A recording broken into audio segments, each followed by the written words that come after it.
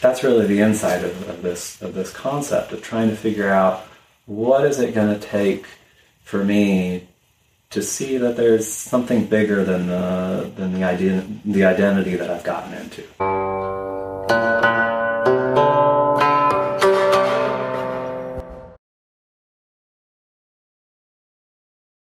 Greetings and welcome to Classic of Difficulties, difficult questions in medicine, acupuncture, and beyond. I am your host, Dr. James Mohabali, and this is a good friend of mine, Brian Huey, or as we say, Mr. Huey and Mr. Mohabali. We are fellow St. John's graduates, fellow acupuncturists. Brian Huey has been a huge influence to my own practice, so I'm deeply honored to have him on the show. Every single day, I take the pulse just like you showed me, Brian. So it's a great honor to have you here. Well, thank you. That's so good to be here. So we are currently outside of Roanoke, Virginia, in a place called Fincastle. We are in the foothills of the Shenandoahs, I think. I believe so, yeah. Which, it's a lovely part of the world. So tell me, we'll hop right into it. What does a session with you look like? Okay. Well, just kind of getting into the mechanics of it. I think it's pretty similar to most acupuncture. I think the difference where I come in is I do only do one client at a time, so I spend a lot of time really working with the pulse, and it kind of gets in to the essence of what I think healing is and what I think disease is and what's involved with that. I really through the course of a treatment, I really want to be able to figure out, just like as when I'm feeling the pulse in that whole person, I want to be able to figure out, okay, what's the pattern, where is it going, but also what are the things that are already shifting in that, and how can I work to shift all those things. So that's really kind of the focus. So when I put everything around in the treatment setting. So.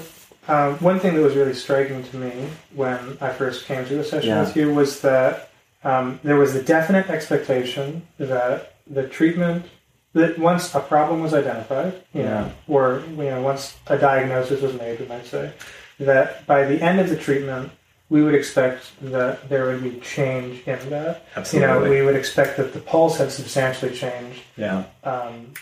So that's something that a lot of my patients are always surprised about. Right. And that's something I've sort of come to accept as standard in Chinese acupuncture, Japanese acupuncture. But the question that I have, as a practitioner, is you do all of this work in a session. You've got this person riding on this wavelength. That you both feel they feel healthier. You feel like it's a better state for them, and then they come back the next week, and it's it's back. Yeah. It's choppy again. It's So, how do you think about that? Why do people go back? Okay. There are two words that come to mind that are foundational to how I think of disease, and in Chinese they're Bing and Ji, which is often translated. Bing is often translated as disease, which really isn't a great translation, and Ji is often translated as illness. But and this is very much from the Shenong Ben Sao, where they would make this distinction. But essentially, what I think the distinction is that a Bing is something more like. I actually haven't come up with a good translation yet, but it's closer to something like a symptom. Or here, I'll kind of jump into the philosophical aspect of how I think about this. Yeah, that I think wild animals do not have Ji, do not have illnesses, conditions, however we want to translate that word, because for the most part, they just respond to their instincts. So they get sick, they get injured, or whatever, and they immediately respond the best that they can to that situation. Mm-hmm. And either they're going to relatively quickly heal from that, or they're not. They're going to get predated, or not be able to hunt for themselves or whatever, and they die. Whereas the gift and the curse of being human, of having a cerebral cortex, of being able to kind of negotiate with our instincts, is that then we're also going to have chronic disease, right? Because we have the ability to put things on the back burner, Right. And so that's the idea of G. Bing is more like catching a cold, or breaking your arm, or having a cough. These things that are very natural, and we might say acute issues that. And if we look at the character, I think it's really neat to look at inside the character. It's kind of like it's one of actually the heavenly stems in there. Of I always think of it as like seeing a little sprout coming out of the ground. These cotyledons, but it's got the illness radical on it, the sickness radical on it. Meaning this is something that's arising in me that's making me feel sick, but it's still something that has a very natural life cycle, and this is what's very easy to treat. Say like the client coming in, and we feel, say, the choppy pulse in there, and we're able to treat it, it goes away. That's treating the big. But the G is more like what is it in me? What is it in my life that I keep on gravitating back towards this choppy pulse? Mm-hmm. And if you look at the character for that, in fact, it's still the same sickness radical on the outside, but inside is the character for a dart. So the first thing I like to think of is, like we say, it's a thorn in my side. This isn't just a cough. This isn't just a broken arm. This is something that I keep on lugging around with me. Why do I keep on, being pulled in like a gravitational force to keep on having certain patterns of illness, this chronic disease? And I think the answer is, to a certain extent, in the character as well, because actually the character for Dart is a modification of the character for heaven. The idea of that character is, of course, a stick person looking up at the sky and seeing something so big. Right. But instead, the line that makes it a dart is this little diagonal. It's almost like, instead of being able to see that there's something bigger than me, that there are bigger possibilities, instead I'm always looking down. I've gotten caught in this pattern. Right. So to circle back to how to answer your question, is I think that's really the insight of this concept of trying to figure out, what is it going to take for me to see that there's something bigger than the identity that I've gotten into? Because that's another way of looking at it, is how can I treat my identity where some kind of dart's gotten into my identity that keeps on wounding myself. Yeah. And so how do you think that healing happens? Like, do you think people just feel better after a treatment, and then they kind of notice that they feel better right then, and they gradually kind of, this is how I explain it to my patients, that you kind of gradually sink back into your old pattern, and you realize, like, oh man, I really don't like the taste of cigarettes, and I really don't like the way they make me feel, or, so then they start kind of realizing how the dart has been harming them. Yeah. Or what do you think is happening there that really finally makes that change permanent? Yeah. I think this is the idea of a healing crisis. I think my sense is all chronic disease heals through a healing crisis. It's just, that's a whole spectrum, and I think sometimes it's not so much of a big event, so we might not even notice it. Like the example of, maybe the cigarettes just don't taste good anymore, but for some people, it's going to be a healing crisis of like, okay, I still feel like I should be smoking the cigarette, but it's not doing it for me anyway, because my body has changed. Right. And I guess to tie it back into the way I was thinking about it, the healing crisis is basically those instincts or those needs that have been on the back burner finally getting to come to the front to be dealt with, to be kind of integrated into who I am right now. Is that? Yeah, I know, absolutely. So it sounds like a big part of your thinking, which I think is super foundational to Chinese medicine, is Neijing Su Wen chapter 1. We're talking about living out of harmony with nature. Yeah. So that if we can get back in touch with our nature as people, then we heal from disease. But to me, there's a bit of a conflict between a lot of people when they get back to nature, they think of man kind of acting in a more animalistic fashion. Man, perhaps in the wilderness, man fending for himself. I'm wondering if you think that that's a higher goal, or whether you think that there's some other nature that man embodies. Right. No. Yes, certainly. I mean, this is part of the interesting thing about it. Is part of our nature is to be, that would have been Aristotle said, man is the political animal. Right. That we are or a rational animal. Sure, and that also, yeah. That we, part of our nature is to be socialized. I mean, the answer can't be to get rid of the cerebral cortex. Yeah. So, okay, let me just be a wild animal so I can get rid of disease. That's certainly not the solution either. So, I mean, what is our end goal? If not to be a wild animal, what are we aiming for? What's our target? I think something more along the lines of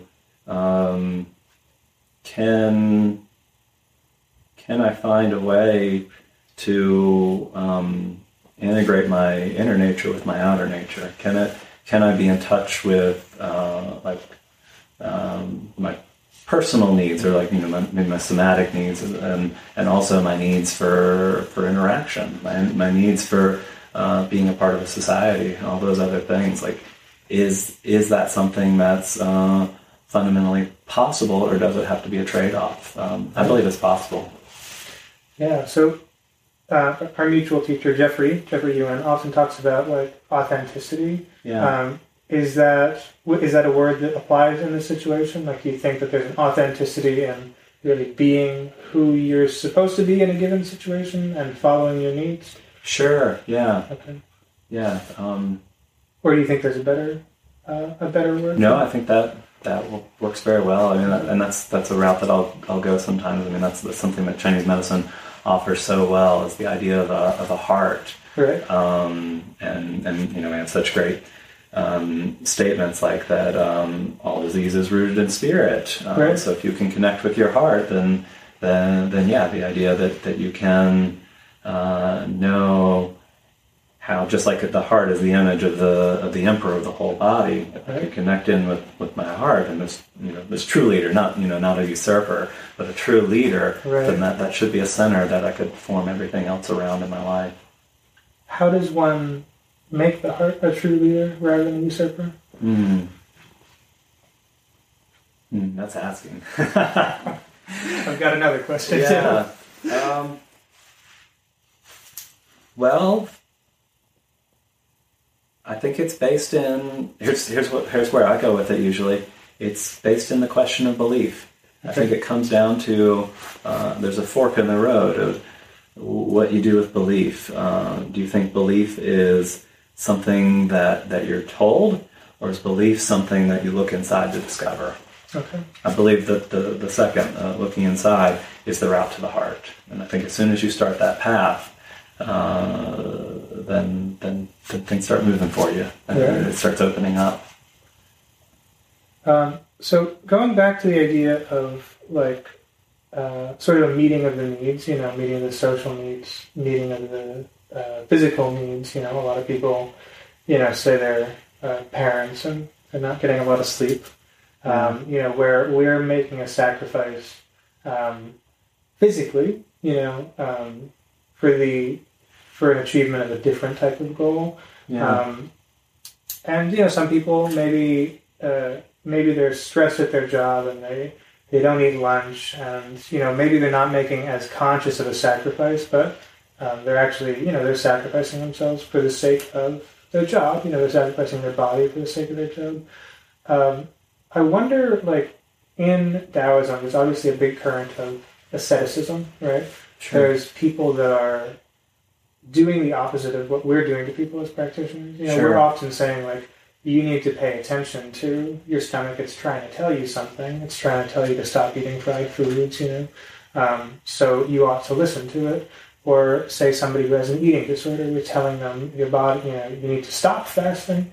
So I guess, like, in the scheme of, like, this conception of health as being our harmony between outside and inside, where there's a recognition and a meeting of the needs, how do we think about, like, asceticism, and how do we think about, like, the willful abstinence from things that might be satisfying to us? I would go with the primary channels for that. And this is, I want to give credit to Jeffrey for this, because he's the only one I've ever heard talk about the primary channels as a trinity. But I think about this all the time, of the three tetrads of survival, interaction, and differentiation. I mean, I think it's really the question of, a lot of what goes in the realm of medicine usually is really just about survival. You've got those other two of, maybe I'm. If I could just yeah, please. So in Chinese medicine, there are 12 primary channels, and you can group them into sets of 4, which leaves you with 3 groupings. The first would be lung, large intestine, spleen, stomach, and that's survival, and then you can go on through the rest of them. So where the differentiations are survival, interaction, and differentiation. Mm-hmm. So. Yeah. So if sometimes it might take making a decision at the cost of survival, of, say, skipping a meal, but it's for the sake of, say, interaction, to go spend time with somebody, or maybe it's for, I think the most interesting tetrad is the differentiation, right? Because that's where you're going to get into the more spiritual aspects also, because differentiation could also be undifferentiating. Okay, I'm going to practice asceticism. I'm going to fast to see what happens if I, play around with denying what I thought was my identity, namely these survival things, and see if I identify with something else also. Is that, yeah? Yeah, no, that makes a good amount of sense. So, do you find, you mentioned that medicine often focuses on survival, Sure. in particular because I think it's very neglected. I think most likely it's kind of a human thing to just neglect survival. Like, right. we're prescribing Qigong, we're prescribing dietary things as really first interventions, even from the earliest Chinese medical texts.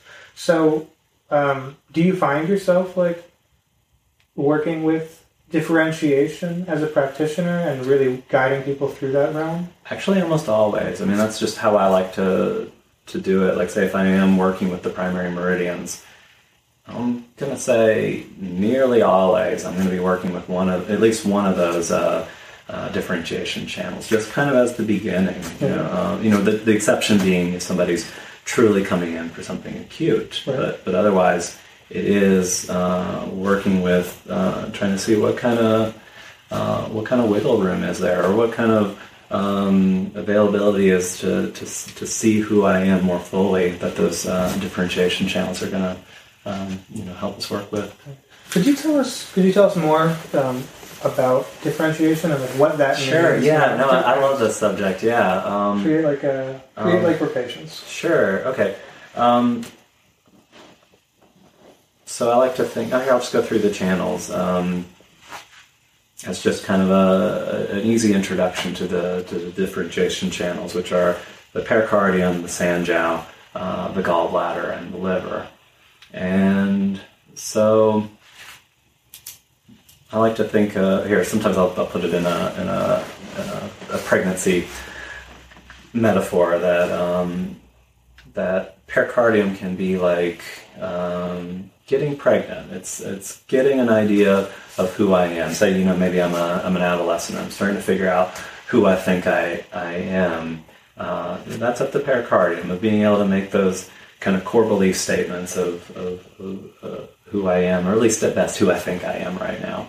And so the pericardium's going to give that to its yin-yang partner, the sanjiao, and the sanjiao is going to take that to the kidneys, to the jing, to the raw resources of who I can become, and it's going to take that, up my sanjiao tree, up my spine, through my spinal nerves, and through that sanjiao irrigation, and that's what's going to actually kind of make me, actually those qualities, and it's going to give me the chance to start interacting in the world and seeing, if you think this is who you are, now you get to try it out. That's the sanjiao. Mm-hmm. And so then then start getting conflict. Something I think that's really interesting to think about is in the extremes of that can be where trauma really sets in, or in very severe trauma, that's going to be the personality disorders. That seems like that's where that irrigation system has really become faulty. It's no longer wanting to irrigate to some of those fields that used to be very important to me, and now they're closed off because I've been traumatized. So that's going to be the sanjiao. I'll put it in the more optimistic terms. But if I start realizing, well, wait a minute, who I thought I was isn't really working for me. It's bringing a lot of heartache or a lot of disappointment. So hopefully I can get to the gallbladder next and be able to kind of here's the birth part of the sanjiao was the whole pregnancy. Now I'm going to kind of birth out what has been useful in this process of learning about myself, mm-hmm. But also to kind of bring in Socrates to birth the wind egg too, the parts that really were just something to let go of. That's very much the gallbladder. It's this channel that goes to our deepest parts, into the bone marrow, where I do forge the basic cells of who I am, all the way out to my sensory orifices, to be able to see the world in a certain way. And hopefully if I'm tapped into that, there's gonna be a connection there between who I make myself at that marrow level and how I see my world and how I see myself. Mm-hmm. And then finally, liver's the chance to kind of integrate that. The liver being, in my mind, most notably going to the brain to kind of deposit these experiences, so that now the next time, my next permutation, my next chapter of myself in my life, that's something I've learned rather than continuing to repeat the same mistakes. So that's one of the first things I do when I'm working with a client anytime, is trying to place them. Okay, where are they working? Which of those channels is the most active for them? Right.